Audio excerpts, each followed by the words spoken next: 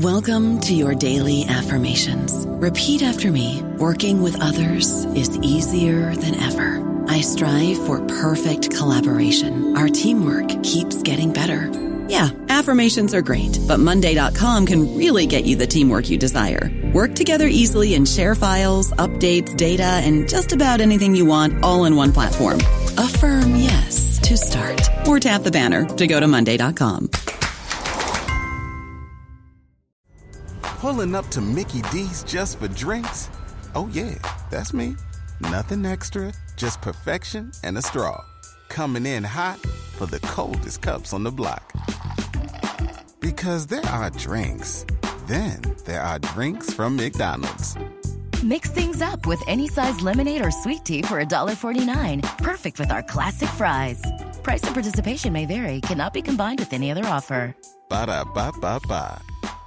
Hello, everybody. This is Marshall Poe. I'm the editor of the New Books Network, and I'd like to tell you that we have a new and improved website. It has 2 new features that we think you'll love. One of them is a vastly improved search engine, so that when you type in keywords, you'll get a bunch of episodes really quick. The other is the ability to create a listener account. And in that listener account, you can save episodes for later listening. So you can create a kind of listening list. We think these features are neat, and we think you'll enjoy them. Please visit the site today.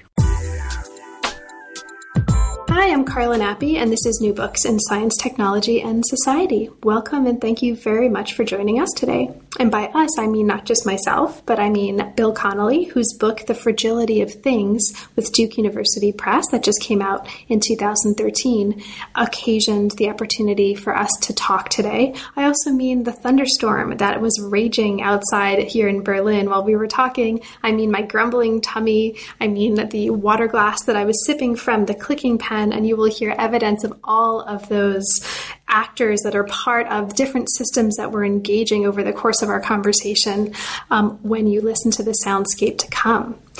Now, the book is very much a study of the possibilities of thinking with, thinking through, and thinking into self-organizing systems, broadly construed. So among the topics that come up, and you'll hear a lot of this in the conversation to come, Bill looks very carefully at the sort of neoliberal philosophy and neoliberal theory and ways that we might productively re-encounter the assumptions of neoliberalism.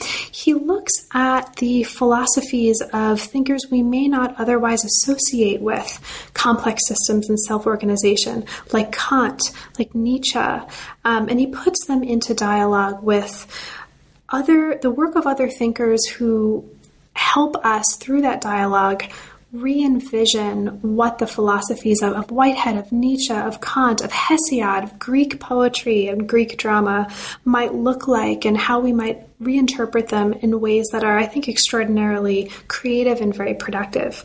For the purpose of the STS channel, among the obvious ways in which the book is deeply relevant to thinking about systems, markets, human and non-human interactions, issues of agency, there's a lot of other places throughout the text where I think the book really models what it can look like to productively juxtapose concepts, thinkers, books, ideas, philosophies in ways that I think we could really benefit from and learn from in the field. And there's a lot of engagement with the kinds of issues and topics that I think a lot of us in STS are interested in and engaged in right now.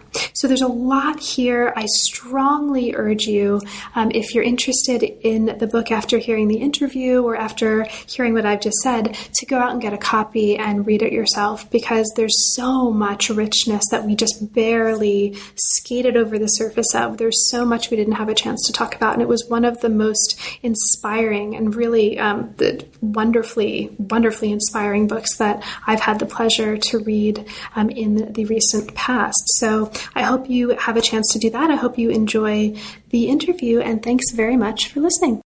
I'm here today to talk with William Connolly about his new book, The Fragility of Things, Self-Organizing Processes, Neoliberal Fantasies, and Democratic Activism. Welcome to New Books in Science, Technology, and Society, Bill, and thanks very much not only for making the time to talk with me today, but for being patient with the thunderstorm that is raging in the background here in Berlin. I'm thrilled to be talking with you about a book that I really loved, so welcome.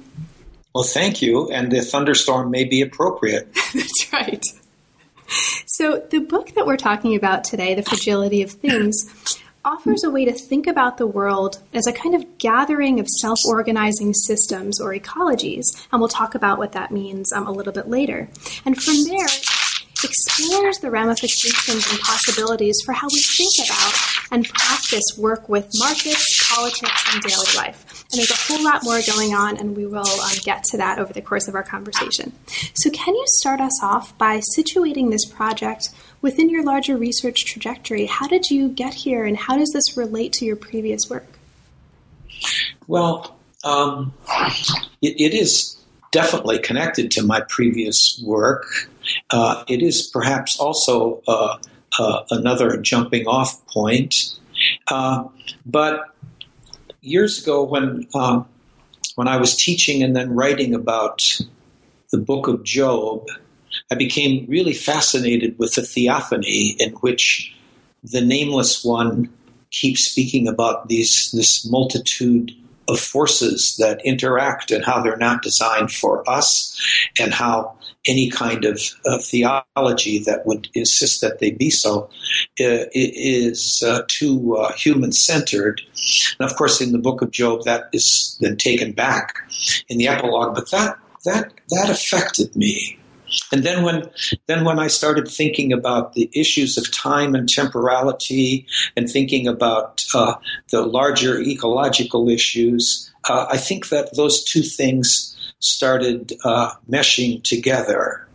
And it helped me to read one of the thinkers I had paid attention to, Nietzsche, differently than I had read him in the past, to see things in the text that were there, but I hadn't really focused on.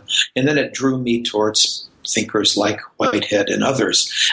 So I think that I will take that to be at least part of how I became motivated to do this, to engage in this study, and then join that to the idea that at some point I can't identify exactly when, I too was shocked by the idea that human cultural practices could change climate. So maybe that is a decent start as to how I got into this project. Great, thank you so much. And I'll flag right away for listeners that even though the book isn't explicitly about this and it's not necessarily your goal, I was really excited to read it because I think there's a lot here, and this will, I'm sure, come out in the course of the conversation, that both speaks to and can really productively reorient how we do science studies, how we do STS, and also how we do history, my fields, or the fields that I work in. So we'll get to some of that in the conversation to come, but I wanted to just kind of put that right out there because I think there's a lot of contributions that this study can make even to fields that it's not explicitly, directly, necessarily speaking to. So you talked a little bit about how you came to the project and how this is sort of part of your larger trajectory. But now can you talk a little bit about the process of making this particular book take the particular shape that it has? How did you decide to kind of structure it and build it in this particular way with these particular bounds? Yeah, well, the book is organized around a prelude, and then interspersed between the chapters 3 interludes and then a postlude, and I wanted the chapters to provide certain kinds of arguments and historical evidence, and then I wanted the prelude and the postlude and the interludes to kind of work on myself and others at a more visceral level, so that we could move back and forth between modes of argument which definitely have rhetorical dimensions to them and so forth, and kind of visceral engagements with the human predicament. And so that's, for example, why I thought it might be pertinent to start off with a review of the earthquake in 1755 and the various responses to it, including Voltaire's, which I focus on for a while, is to kind of give us all a dose of shock therapy by seeing what kind of shocks, what that shock was doing to a variety of constituencies and how they responded to it. So I think of the interludes as working on us or concentrating more on one of the registers of being than the chapters do, even though the chapters are paying attention to that as all writing does, and the interludes have arguments. I'm trying to think about a kind of a moving back and forth. That was the style. That was the idea, and it, of course, came to me slowly when I was engaging in the work. But once I decided upon it, I felt more or less at home with that structure, and interludes interrupt, and so you have a narrative structure, you have a mode of argument, and then you have an interruption. And I wanted, since I think about the world in this way, the world of processes interrupted by events, I maybe it was a grandiose idea. And maybe I shouldn't even say this, but probably I wanted the book to almost simulate the structure of the world that I think we're in. I think that comes across really clearly in the structure, and it's actually quite inspiring. I think it works really, really well to sort of give us not just a visceral sense of what you're talking about from the content of the interludes, but also that viscerality of the moving back and forth that comes from that punctuation, that moving from thank you. Chapter. So thank you for that. And so since you've already talked about the Lisbon earthquake in 1755, let's actually use that as a way to segue and move right into the book itself. So the prelude, as you mentioned, takes us into 1755 and the earthquake disaster in Lisbon. Now, it proceeds to consider the engagement of Voltaire's Candide, as you mentioned, and the Pangloss character therein in particular with this disaster. Now, it compares Pangloss's philosophy with that of neoliberalism, so this seems to me to be a good place to start. For listeners who may not be familiar with neoliberalist philosophy, neoliberalism, or at least with your conception of it, can you take a moment to explain what are the salient features of neoliberalism for the purposes of our understanding how it shapes what you're arguing in the book? Yeah. Well, neoliberalism is, of course, a contested term, and at least in the United States, it wasn't a very common term of art until recently. But it has been in Europe and other places for a longer period of time. So I focus a bit more on the American variant of neoliberalism, and here I mean a kind of initial appreciation of how economic markets can have self-organizing processes in them that exceed the capacities of anybody to control them. And since I'm talking about self-organizing processes in a lot of domains, that I wanted to pursue that line in neoliberalism, and then expand it way beyond the parameters within which they usually advance it. But then, secondly, the assumption that self-organizing processes exude a kind of impersonal rationality in the market. And I found myself, I think that equation between self-organization and impersonal rationality is a very, very unsound one and a very dangerous one. So those are two features of neoliberalism. Another feature is that it presents itself as wanting a small state, but it doesn't pursue a small state. It wants a selectively large state that disciplines people, institutions, corporations, churches, workers, consumers to fit the dictates of a neoliberal market. So it supports a disciplinary state, and it always ends up having states with a lot of prisons and punitive mechanisms. So it's not that it has a small state, that's the advertisement, but it has a selectively large state. And then maybe I'll just say one more thing on my reading of neoliberalism. It exudes hubris with respect to the impact of human processes on non-human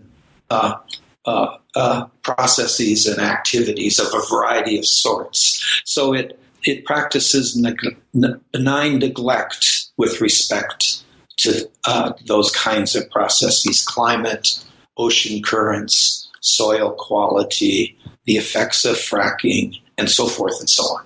Great.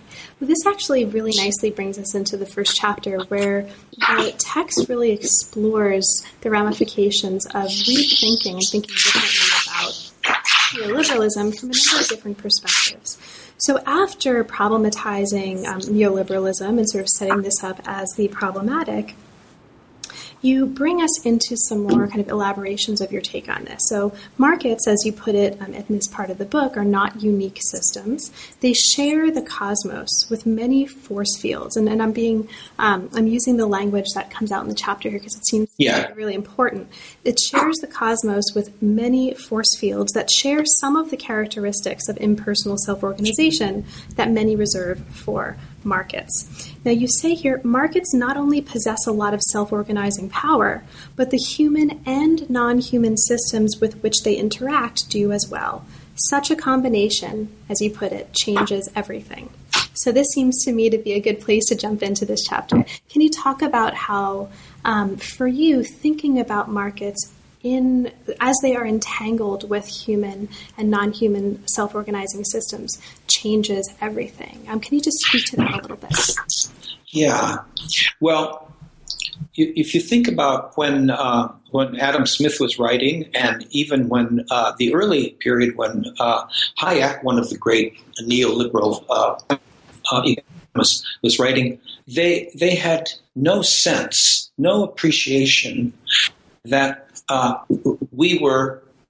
our practices were actually introducing triggers that changed the climate, and then that entered into a series of self-amplifications within the climate processes to increase and to carry the modifications further. So they were shaped by a certain kind of blindness. Now, this blindness wasn't unique to them, but neoliberalism conveys a certain kind of hubris with respect to non-human processes, with the human capacity to control, regulate them, exploit them, extract from them for its purposes. So a lot of things were available for someone like Hayek and others to think about, even though that one wasn't, but they would kind of brush it off. Eventually, the market will take care of this. There's pollution, there's soil degradation processes. Eventually, if there's a problem, the market will take care of it, and it doesn't work that way, and it hasn't worked that way, and actually I think it will never work that way. So you mentioned here, and this is something that also comes up earlier in the book, and it's come up in your other work as well, that putting these systems into dialogue with each other heightens our sense of the fragility of things. So can you speak, for listeners, again, who aren't familiar with this notion of the fragility of things or the precariousness of things? In what ways does that importantly shape what you're doing in this part of the book? Yeah, well, the fragility of things is a fragility, first and foremost, from the vantage point of the human estate that is actually entangled with multiple forces of multiple sorts all the time, both all the way from bacteria and viruses to climate and ocean currents and soil processes and self-water filtration systems, and it's and the ways in which bees, who are indispensable to agricultural processes, maintain themselves and so forth. So that so what in general, what many modern philosophies and public attitudes have ignored is the fragility of things for the human estate in its relations with a variety of non-human processes. And that's where I see a certain kind of hubris at play. Now, you don't see that in the Greek tragedy in Sophocles. When he's writing his tragedies, and some of his texts don't end in a tragic result, but he's always a tragic thinker. That is, a tragic possibility that could emerge. He's always also alert to plagues, to seers, to non-human processes, which are interpolated as gods. So it isn't as if this is an inevitable conception or tendency of human beings. So I wanted to title my book "The Fragility of Things," and then I wanted to link it up with this idea, which is almost paradoxical, that to come to terms today with the fragility of things requires a certain kind of political militancy, given neoliberalism. So that's what I mean by the fragility of things. The climate processes, in some way or another, will continue well after the human estate meets its demise, But so when I think about fragility, I'm thinking about it first and foremost for us, but in our entanglements of multiple sorts with all kinds of other processes. So fragility and entanglement are aligned terms. I hope that maybe gets us started. Oh, absolutely. And it actually, your raising of the term and the concept of entanglement is a really lovely segue into the first interlude, which really takes entanglement, and specifically entanglement of the human and the non-human, as a key part of what's going on. Now, this first interlude looks carefully at the film Melancholia to explore this phenomenon. So I wonder if you would talk a little bit about that. Can you explain or just talk a little bit about how you see the film Melancholia really embodying this issue of the entanglement of the human and the non-human systems? Well, I wanted to, when I saw the film Melancholia, Lars von Trier film, it affected me quite profoundly, and I wanted to see if I could capture that effect.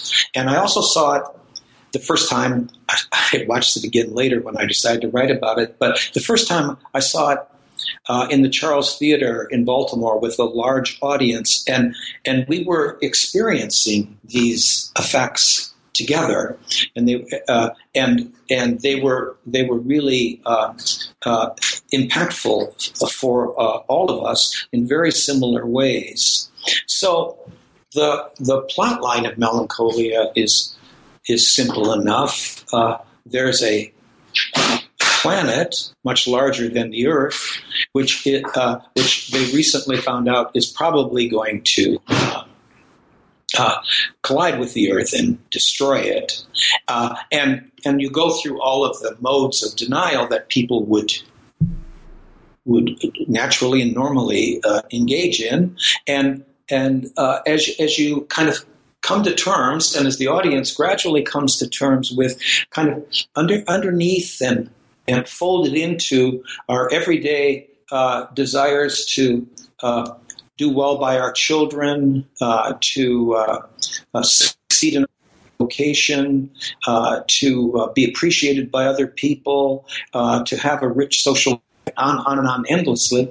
There's a visceral attachment to the earth as such, that today needs to be dramatized. It today needs to be brought out, not in a way that would eliminate those other kinds of attachments, but infuse itself into them more profoundly than we have been doing in the past. And this kind of spiritual attachment to the world can be connected to a set of different creeds, including atheistic and non-theistic and Muslim and so forth. That can be attached to different creeds, but it's absolutely essential today for it to play a larger background role in our political choices, in the role experiments we engage in, and if we're professors, what we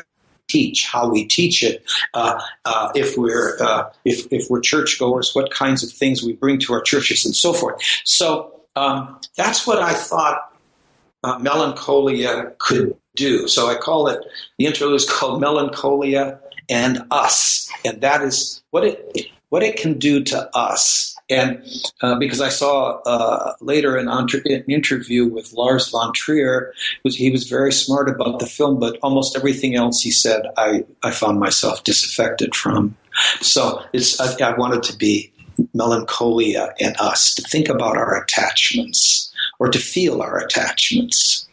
And one of the things that I think, just as from the perspective of one reader, right, or one experiencer of that interlude, that comes out really beautifully in that interlude is the importance of the everyday, daily routine and daily struggles, and really the importance of taking that seriously and really engaging with that in the context of the larger arguments the book is making.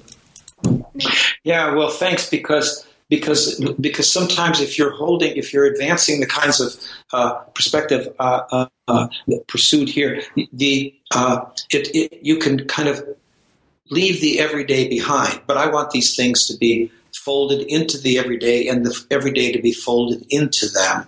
And so that's an important kind of a thing to do. When Hayek was writing his great book, he wanted to treat a whole bunch of practices as what he calls abstract, an abstract worker, an abstract owner, an abstract consumer. And that's part of what I'm trying to move away from.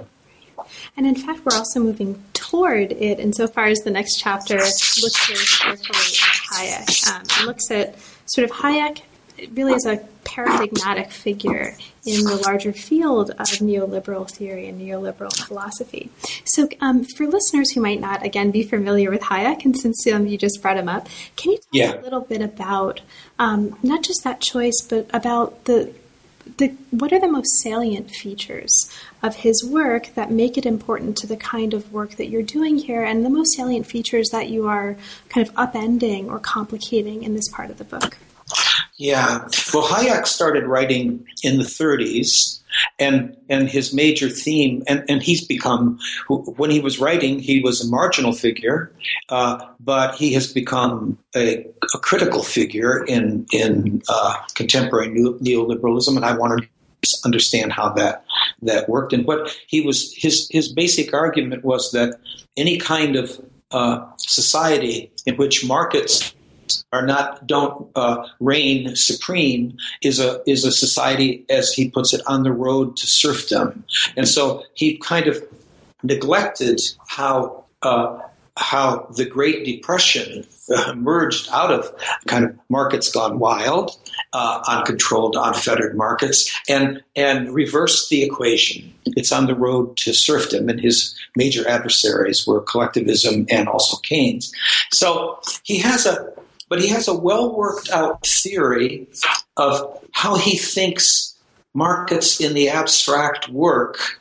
If the state supports them, rather than regulating them. And so I wanted to, since I had a first chapter that you noted on neoliberalism per se, and I knew that some people would contest my image of neoliberalism. It's inevitable, they will and do, that I wanted to come up with one paradigmatic figure of neoliberalism, and I selected Hayek. Now, the second reason I selected Hayek is that he wanted to be, and actually I think was, a philosopher of self-organization and how self-organization works. But only applied, I mean, he mentions species evolution, he mentions language, but it's only applied to markets. So I wanted to both unfold what he says and distill an insight here or there from it, and then offer a critique of Hayek in terms of where his philosophy takes us, and kind of along the way pay attention to how it is that after World War II, everybody thought that the various kind of market theories and then neoliberalism would never make a comeback, but they did start making a comeback in the late 70s, and they still haven't stopped.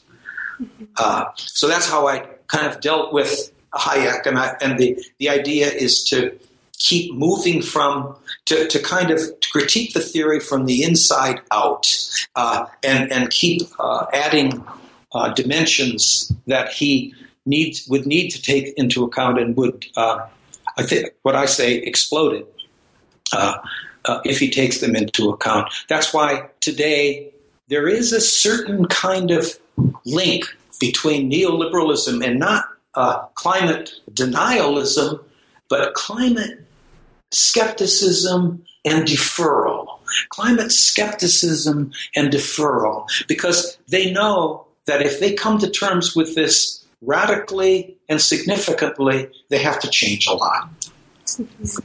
Now, one of the things in the course of kind of opening up and exploding and critiquing, but also really getting inside in a very productive way, I think, Hayek's work, one of the things that you're doing is to sort of highlight elements of that we can, I think, productively rethink, given your interest in attuning us to the importance of thinking about markets in terms of multiply interacting, entangled, self-organizing systems. But you do a couple of things that seem to me to be important to highlight, especially for listeners, because they recur throughout. So one of the things throughout the rest of the book. So I'll just mention one of the things I really liked here from the perspective of a historian who's very concerned with the time as part of the craft of what it is to talk about the past and situate things in the past. I was really pleased at the point here that you're making, that it's important to situate the state, or to understand the state as you put it here, an institution situated in time. So the importance of taking seriously and playfully the situatedness in time and different sort of modes of time of these different elements, I think, is really important. The other thing that I wanted to ask you to talk a little bit about is the importance of creativity here. So one of your critiques of Hayek is that, at least as I read it, he's downplaying the importance of the modes of creativity that emerge from social movements. And because creativity plays such an important role in the second half of the book as well, I wonder if you could speak a little bit to that, the importance of creativity as you're understanding it here, and the importance of this as a critique of neoliberalism. Okay, well, you've hit a kind of a key element, and we'll see if I can make some progress on it. One of the things that is impressive about Hayek is that he links freedom to creativity. And a lot of conceptions of freedom are that you can, the negative conception of freedom is you can do what you want, and they don't worry about how your wants were formed. Or the positive conception of freedom, you are free if you are a part of a larger community which speaks to vital human needs. But Hayek would say, well, you guys have ignored the element of creativity. But in fact, and he pursues that element. And creativity, of course, is a phenomenon that has a lot of uncertainty attached to it. You don't know what will come out of it. You don't know where it will go exactly. Creativity is a gift and a risk. So what Hayek does is then, in fact, or in practice, to equate creativity with entrepreneurs. And to stop thinking about how it could function, because it would blow up his theory, it would blow up the whole thing, how creativity can function in social movements, how it can function in labor unions, how it can function in the internal dynamics of family life, how it can, and then, as you know, I use this as an example, how it can function in a basketball game, how it can function in all kinds of domains. So once you have brought self-organization and then the element of possible creativity to multiple domains, then the kind of exclusivity of the fiction of the market doesn't work anymore. So I want to take that element of creativity from Hayek and then blow it up into multiple ways. Now, if you make creativity part of your conception of freedom, that is also at odds with some strong notions of agency in the human sciences and philosophy that are not Hayekian or not neoliberal. And so I have to kind of wage this struggle on multiple fronts as we go through here. That when we're involved in an endeavor out of which something creative emerges, it isn't already there in our intention before it starts, before it unfolds. So strong notions of agency have to be modified in the very interests of coming to terms with the relationship of freedom to creativity. And so that's the last section of that chapter. And my goal is to both express a certain kind of initial appreciation and then to carry the issue in places that Hayek and Hayekians would never accept. And then, of course, we have to strive to be creative today, given the situation that we're in. So we don't want to bury the issue and loveliness and sweetness of creativity out of concern for the kind of awesome character of our larger situation. Fragility and creativity. I want those to function together, even though they're in tension in this text. Great. Thank you so much. And in bringing out the importance of agency, you flagged, I think, one of the points that I wanted to just mark for listeners who are coming at this book, primarily from an interest in science studies or STS, in addition to pointing us to the importance of and letting us explore the different ways of being and thinking about self-organizing systems, and also reorienting us to sort of, I think, very different and productive ways of thinking about the interactivity between human and non-human systems. I think this sort of mode of re-envisioning and kind of opening up. I think there's a lot of opening up in this book in a really productive way, but opening up the idea of agency, that's obviously a touchstone for a lot of science studies right now, is the conception of agency and the kind of work that it does. And so I think this is one of many points where this part of the analysis really speaks to and could productively inform larger questions about historical agency and agency in the science studies. So as we move from here, let's bring it back to the visceral and really the viscerality of walking on a swaying bridge. So Interlude 2 continues to consider the creative role of self-organization in markets, and it looks at different kinds of self-organization that really embody, and very literally, different degrees of complexity. It focuses on 4 modes. The first of those modes, and for me, one of the most viscerally impactful, is a mode that's exemplified by a bridge called the Millennium Bridge. And you talk about this and use this as an example in this interlude of some of the larger phenomena you're using this interlude to explore. So could you do that for us now as well? Can you talk a little bit about this Millennium Bridge and the significance of this for the argument that you're making at this point in the book? Well, yeah, I will try to do so. And so that interlude is focused on modes of self-organization, and some of them I'm stretching myself beyond my previous competencies and to the edge of them, and probably past them. But that's what I want the adventure to be. So I want to have different modes of self-organization. The first example is the Millennium Bridge, which is a walking bridge in London that stretches across the Thames River. And it actually was presented briefly in a paper by Philip Goodchild, a theologian in England, who was writing on who was making a presentation with another group of people on another book of mine, Capitalism, Christianity, American Style, and he started to I had a kind of an incipient notion of self-organization in that book, and he started talking about it more extensively, and he gave that example briefly, and so I'm just morphing off his example and trying to develop it further. And the thing about the bridge when you walked across it was that the bridge sways, and that makes it attractive. It's on the way to the Tate Museum, so the Tate Modern Museum, so everybody wants to go there. Everybody wants to walk on the bridge, and my partner and I did too. And it will sway gently in the breeze because of the way it's set up, and at the same time, the rhythms of your walking unconsciously adjust to the swaying. The swaying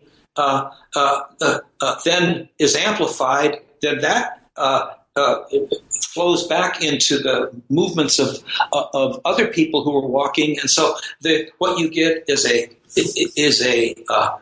self-amplification process. And so the bridge, but it's a great experience, except that the bridge was going to collapse. And so the engineers who had built it, and so this is a simple self-amplifying system because its parameters are built by people from the outside. But and so they decided that this bridge was in danger, and so it had to be rebuilt. And I've walked on it since then, and I don't like it nearly as much, but I guess I feel a little safer. So that is what I was calling a simple self-organizing, self-amplifying system, and maybe we need examples of those simple systems, and maybe of multiple sorts. And one of the lessons I was trying to draw from that is that shows you immediately that self-organization and impersonal rationality do not necessarily go together. This was a self-organizing system, and it was going to collapse. Mm-hmm. And you raise this along with the other four modes, including a thermodynamic system, a mode of species, evolution, and a discussion of class differences and state-market relations as a way, among other things, of emphasizing the importance of teleodynamism. Can you talk about teleodynamism? What is that, and what kind of work is it doing here in terms of the centrality of your argument? Well, I have been fascinated for a few years now, maybe 10 years, 12 years, with work by people who sometimes call themselves complexity theorists in biology and geology and climatology and so forth. And I feel myself as an amateur who reads them, draws some sustenance from them, and then sees what additional or what more work I can do with it.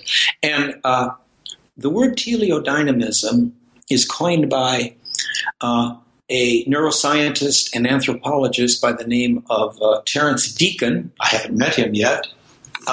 And in a book called Incomplete Nature. And it's introduced as a way of pursuing his critique of so this is the self-organizing mode in species evolution. So that's the short version of it. But it's his critique of genocentric models of evolution that are focused on kind of the replication of genes. And so he agrees with the notions of epigenesis and how the processes are more complex involving embryos and so forth. But and then he also disagrees. So he disagrees with that, and then he also disagrees with those notions of a certain kind of teleology that has a preordained end. And everybody in science studies and in philosophy, including me, have been, for decades or longer, we're warned off from being teleologists. Mm-hmm. But he introduces the idea of teleodynamism, which is a searching process that emerges at key moments when embryos are disrupted, and that so that it's teleo, but it's not finalistic or preordained. And he thinks that you have to project those into the processes of species evolution and the processes of species change, and in the processes of simple organisms well below the human estate. So he would agree with Stuart Kauffman and others in thinking about how bacteria pursue ends and so forth. So I wanted to think of the teleodynamic mode as another more complicated mode of self-organization. And of course, this is a mode of self-organization in which the parameters are not preset by us, but there are pre-adaptations that set some parameters, but we don't know what they will be, and out of them you have new processes, new species emerging, and so forth. So I wanted to attach myself to Deacon as a biologist who I think is kind of boldly experimenting in a speculative way with going beyond simply critiques of genocentrism, but also pursuing a more positive agenda as to how it might operate. And then I take the term and probably maybe too much, I apply it to other domains as well. Great. Thank you. Now, as we move from here to the next chapter, you take us into a way of opening up a way of thinking about a world of becoming by taking us into Kant and the work of Kant from a somewhat unusual, at least for me, direction. So chapter 3, Shock Therapy, Dramatization, and Practical Wisdom, exposes and also kind of shakes up or disturbs some of the presuppositions that many of us bring to Kantian thought. You describe this as delivering a series of microshocks, so hence shock therapy, to some of the starting points from which Kantian arguments proceed and which are typically taken to be beyond dispute. Now, the chapter is going to deliver these shocks by placing Kantian thought into a relationship with notions of causality, the cosmos, and the ethical life in the work of Greek author Hesiod. And I really loved this. It's a great approach to methodology as well as just being a really fascinating way to read both of these authors.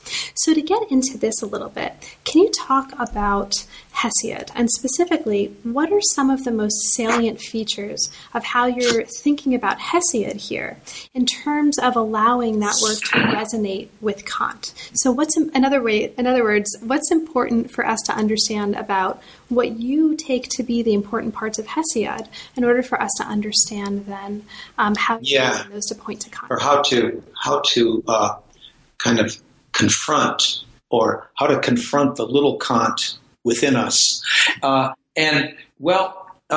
So I don't think of myself as so much a historicist or a contextualist in that that noble tradition, the noble narrative tradition.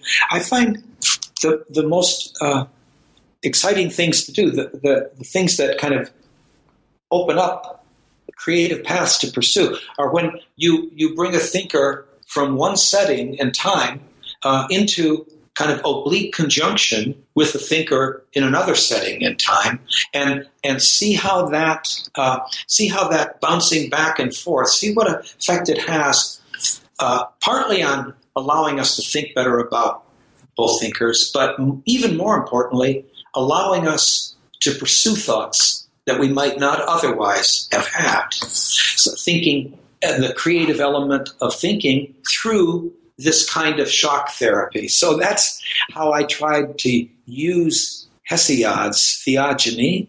I'm not an expert on Hesiod by any means, but Hesiod's world of multiple gods that are careening back and forth and having implications for human beings and so forth is not that far removed from a notion of multiple force fields, each with its own temporality, intersecting with each other, and out of those intersections generating sometimes new processes and that sort of thing. So Hesiod's world, or the version of Hesiod's world that I was drawn to, is one in which there's a lot more tumult, a lot more process, a lot more events that emerge as if from nowhere,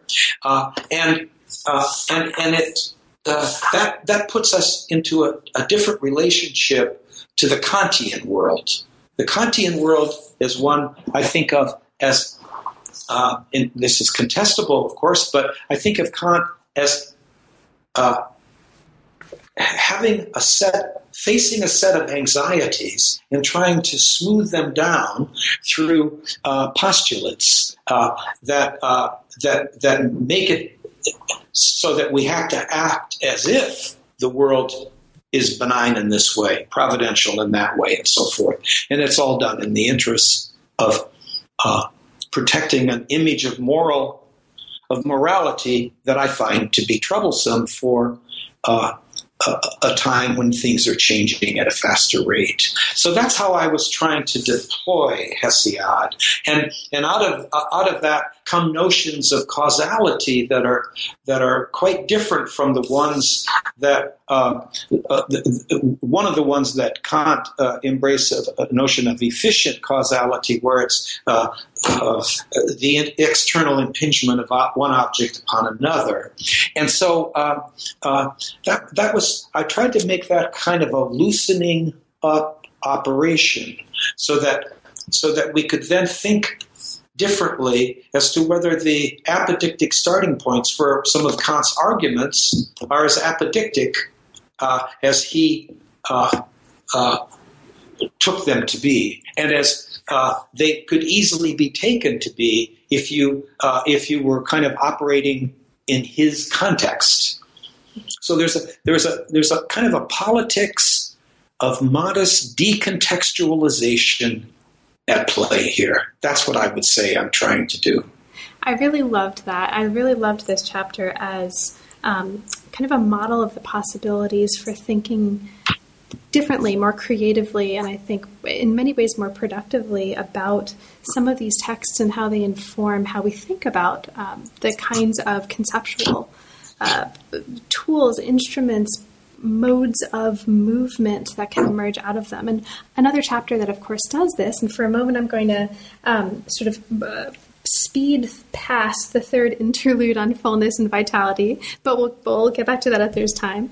But it's a good moment, I think, to turn to another chapter that does this quite explicitly, and this is chapter 4, that looks at process philosophy and planetary politics. Now, just as Kant and Hesiod kind of had a conversation in chapter 3, here we see Whitehead and Nietzsche being put into, I think, a really productive kind of juxtaposition to allow us to see differently and understand differently elements of both of their thought. So this is a really wonderful conversation, and you start out in this chapter by allowing us to understand the very different kinds of materials of inspiration that shaped the positions of both Whitehead and of Nietzsche.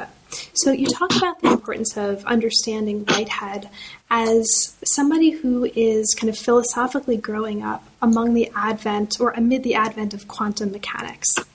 So because this seems really important, can you maybe take us into this chapter by starting off talking a little bit about that?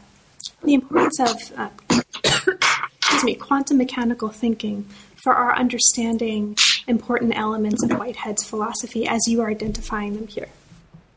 Yeah, I will try to do so. I mean, I wanted to make it clear that I was being a bit, that I was stretching beyond myself in pursuing in this direction. But I had to, because it was so important to Whitehead. Before doing that, I will just mention in a note that one of the things that Kant did in his brilliance in the Critique of Judgment was to open up again the whole door of thinking about modes of self-organization. And that could have been taken, and he did it in a brilliant way. And I just want to note that because I don't want to think of myself as simply anti-Kantian or something. That's a brilliant moment in Kant, in my judgment, and it needs to be pursued and amplified. Well, Whitehead, yeah. So Whitehead, the great, writing at the end of the 19th century, and then long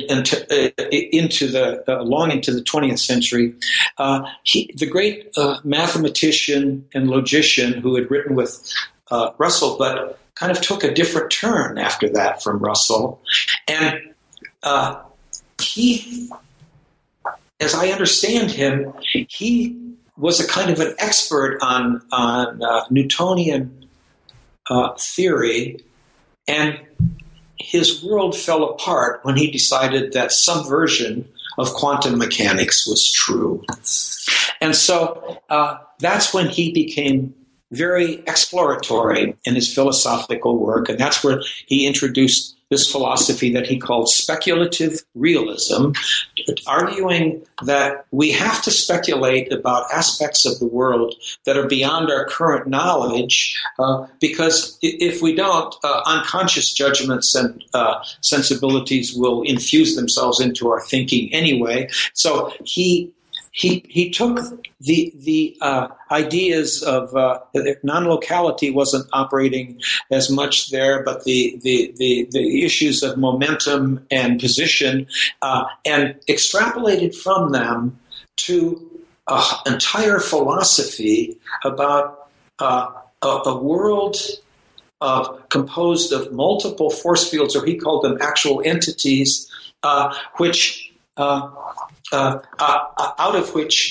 creative juxtapositions emerge. And so he opened up the idea of a temporal world of multiple temporalities that was open to an uncertain degree. So I found that enchanting, and I found it interesting as a way of coming back to questions about the fragility of things. And since then, I keep reading different kinds of takes on quantum mechanics. Now, Whitehead's take was not one that was accepted at the time, and it's not accepted today. Although you see glimmers here and there of explorations in this direction, and it does fascinate me to ask myself how it is that Whitehead was important for a while in the 20s and 30s, then it almost total eclipse, except for process theologians who kept the whole thing alive, and they were brilliant and useful in doing so. And now the Whiteheadian corpus is alive again, and there will be a conference at Claremont this next spring in June 4th through 7th, with about 12 different tracks. And each track will have about 10 or 11 or 12 panels on Whitehead and ecology. And I think that it has great possibilities. I'm going to be there, and I'm going to see what those possibilities are. So Whitehead was, I took Whitehead to be shocked by quantum mechanics, and then to extrapolate philosophically from that shock as he was recovering from it. I think this is also one of the points at which the work that's being done in this book really productively intersects with STS more broadly, or maybe is part of an ongoing interest in STS, in which I think the more people I talk to, the more there's this resurgence of interest in Whitehead among STS scholars all over the place.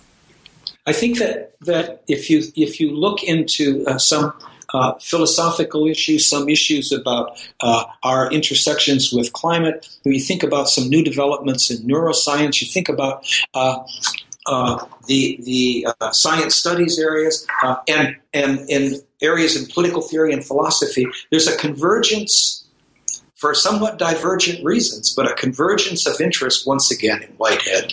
And so I wish I could say I was there first, but maybe I was there second or third. I don't know. Yeah. But we're all here, so exactly. Yeah. So the chapter that is part of the book doesn't just look at Whitehead. It uses some salient points in Whitehead to help us re-encounter, re-envision, and open up Nietzsche. So you point to at least three sort of major elements of Whitehead's thought, and certainly those elements of his thought that are drawn from his engagement with quantum mechanics. So you call this an articulation of the fallacy of misplaced concreteness.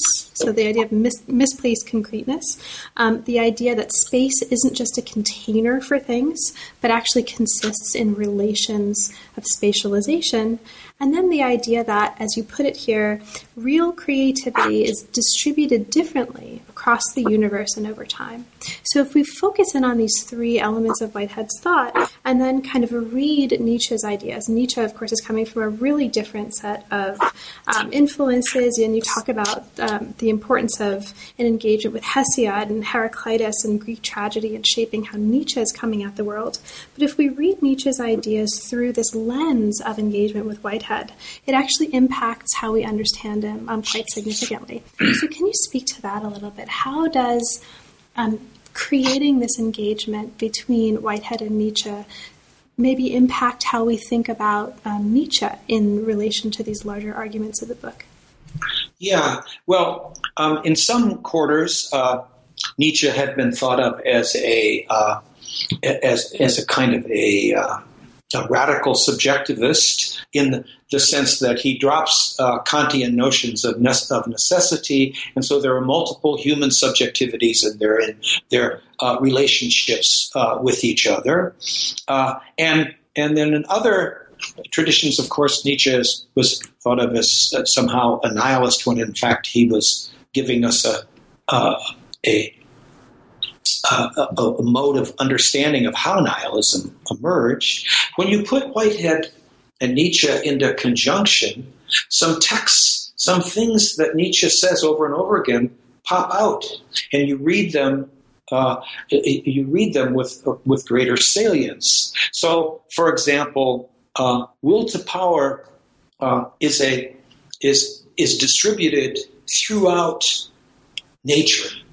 And all processes all natural processes have different degrees of urgency and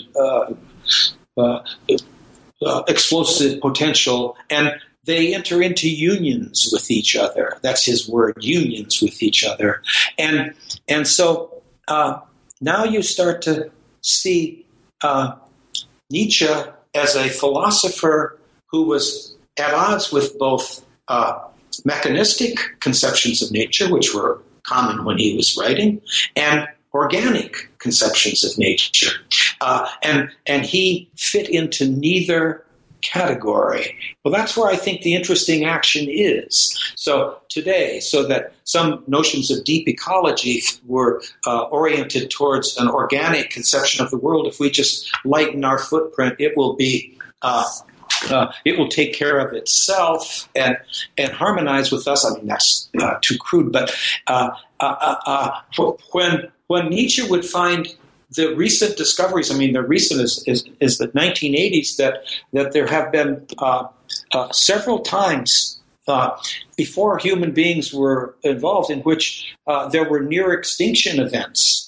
So geologists talking about 250 million years ago when 90% of the life on Earth was eliminated. And then another time 65 million years ago, another time 100 million years ago. So Nietzsche would think of these, he would find this evidence and interesting and would run with it, but he wouldn't find it totally shocking because he doesn't think the universe is for us.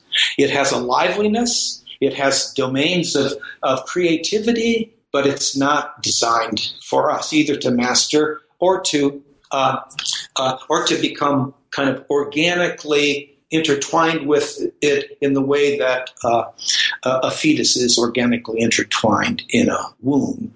So I found that pulling out these sides of Nietzsche might help us to do some of our thinking about these issues. Plus, I love the way Nietzsche writes. Nietzsche writes in a way that is that expresses and conveys the philosophy rather than simply or merely just arguing for the philosophy. So we're almost at the end of our time, Bill, but I don't want to let you go without just asking you to speak a little bit to the postlude. And I want to do this because I want to make sure that it's clear in a way that I may not have been emphasizing before how much the book is very much oriented toward action. In almost all the chapters, or perhaps all of the chapters, there's some clear statement about how to move forward, how to act. This is not just a book of critique. This is a book that's trying to kind of infuse itself into the possibilities of everyday practice of its readers.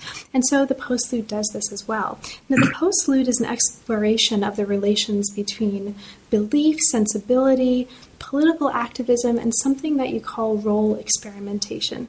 The idea of role experimentation and performance is really key here for, I think, encapsulating your suggestions and interventions for how to move forward in this postlude. So could you maybe bring us to the postlude of our conversation by speaking a little bit to that role experimentation and the work that it's doing in terms of how you think about the contribution this postlude is making? Well, critique is never enough. Each critique must be joined to the pursuit of some positive possibilities, even if it's a set of possibilities out of a bad lot, and joined to potential and actual political strategies. And so I wanted to think about in the postlude how you could move back and forth from role experimentation, larger social movements, and even more dramatic activities that would then have effects on electoral politics, but also other modes of politics. In the role experimentation, my debts here are to Judith Butler and to in her stuff on work on gender trouble and many other texts, and to others as well. And the idea is that we're all immersed in a set of roles. We might be a worker, a teacher, a consumer, a church goer, a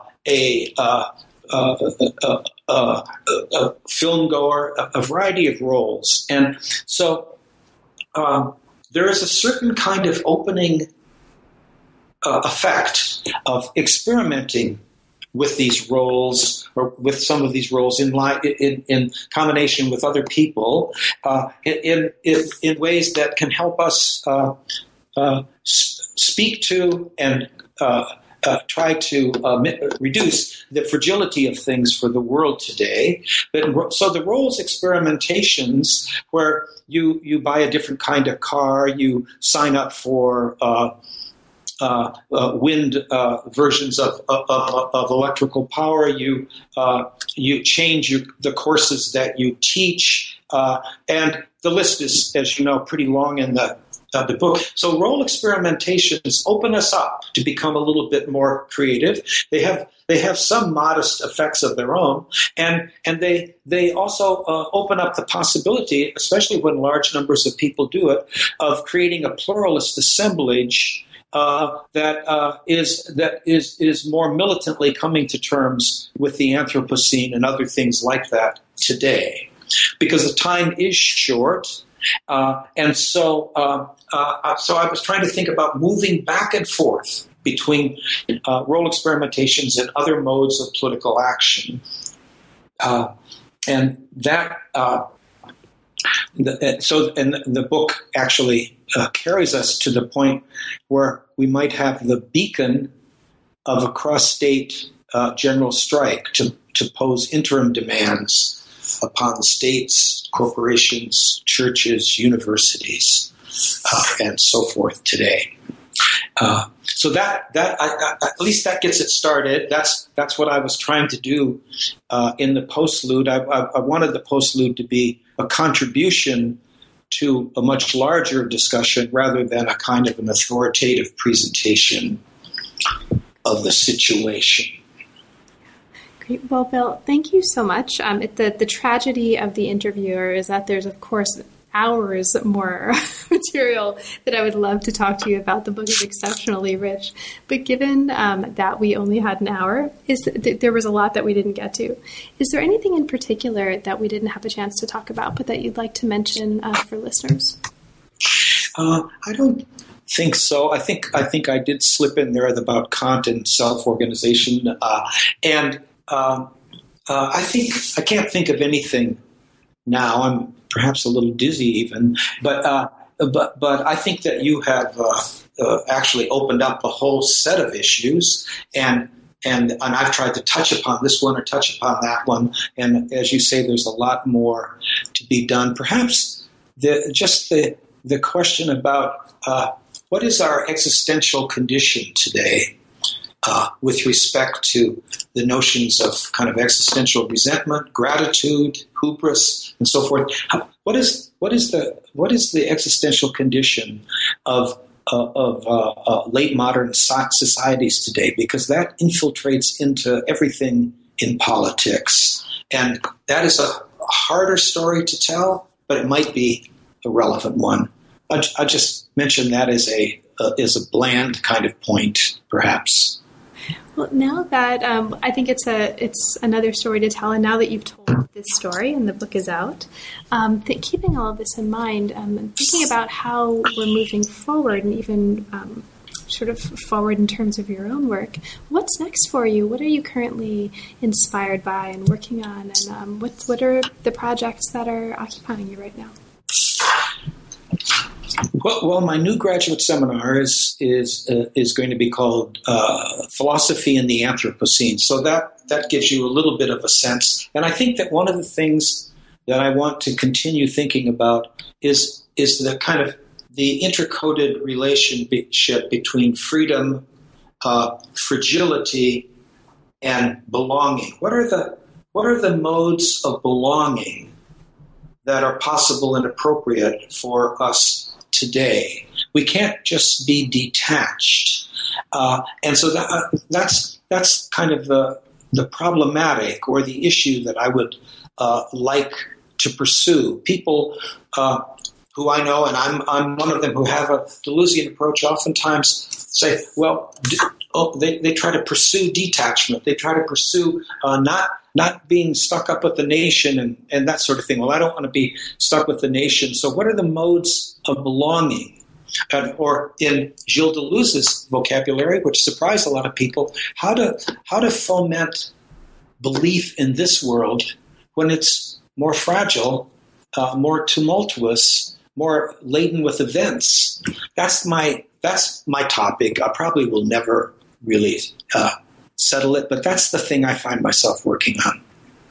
Well, that sounds like another inspiring project, and I say that completely honestly. This whole experience of engaging with the book and reading the book has been really inspiring to me, Bill, and also talking with you about it. So thank you very, very much, and best of luck with your work moving forward. Thank you, Carla, and thank you for such a reflective set of questions and issues. You've been listening to New Books in Science, Technology, and Society, and myself, and Bill Connolly, and The Thunderstorm. Thank you so much for joining all of us, human and non-human systems alike, and we will look forward to seeing you next time. With Lucky Land Slots, you can get lucky just about anywhere. Dearly beloved, we are gathered here today to... Has anyone seen the bride and groom? Sorry, we're here. We were getting lucky in the limo and we lost track of time. No, Lucky Land Casino, with cash prizes that add up quicker than a guest registry. In that case, I pronounce you lucky. Play for free at LuckyLandSlots.com. Daily bonuses are waiting. No purchase necessary. Void where prohibited by law. 18+. Terms and conditions apply. See website for details.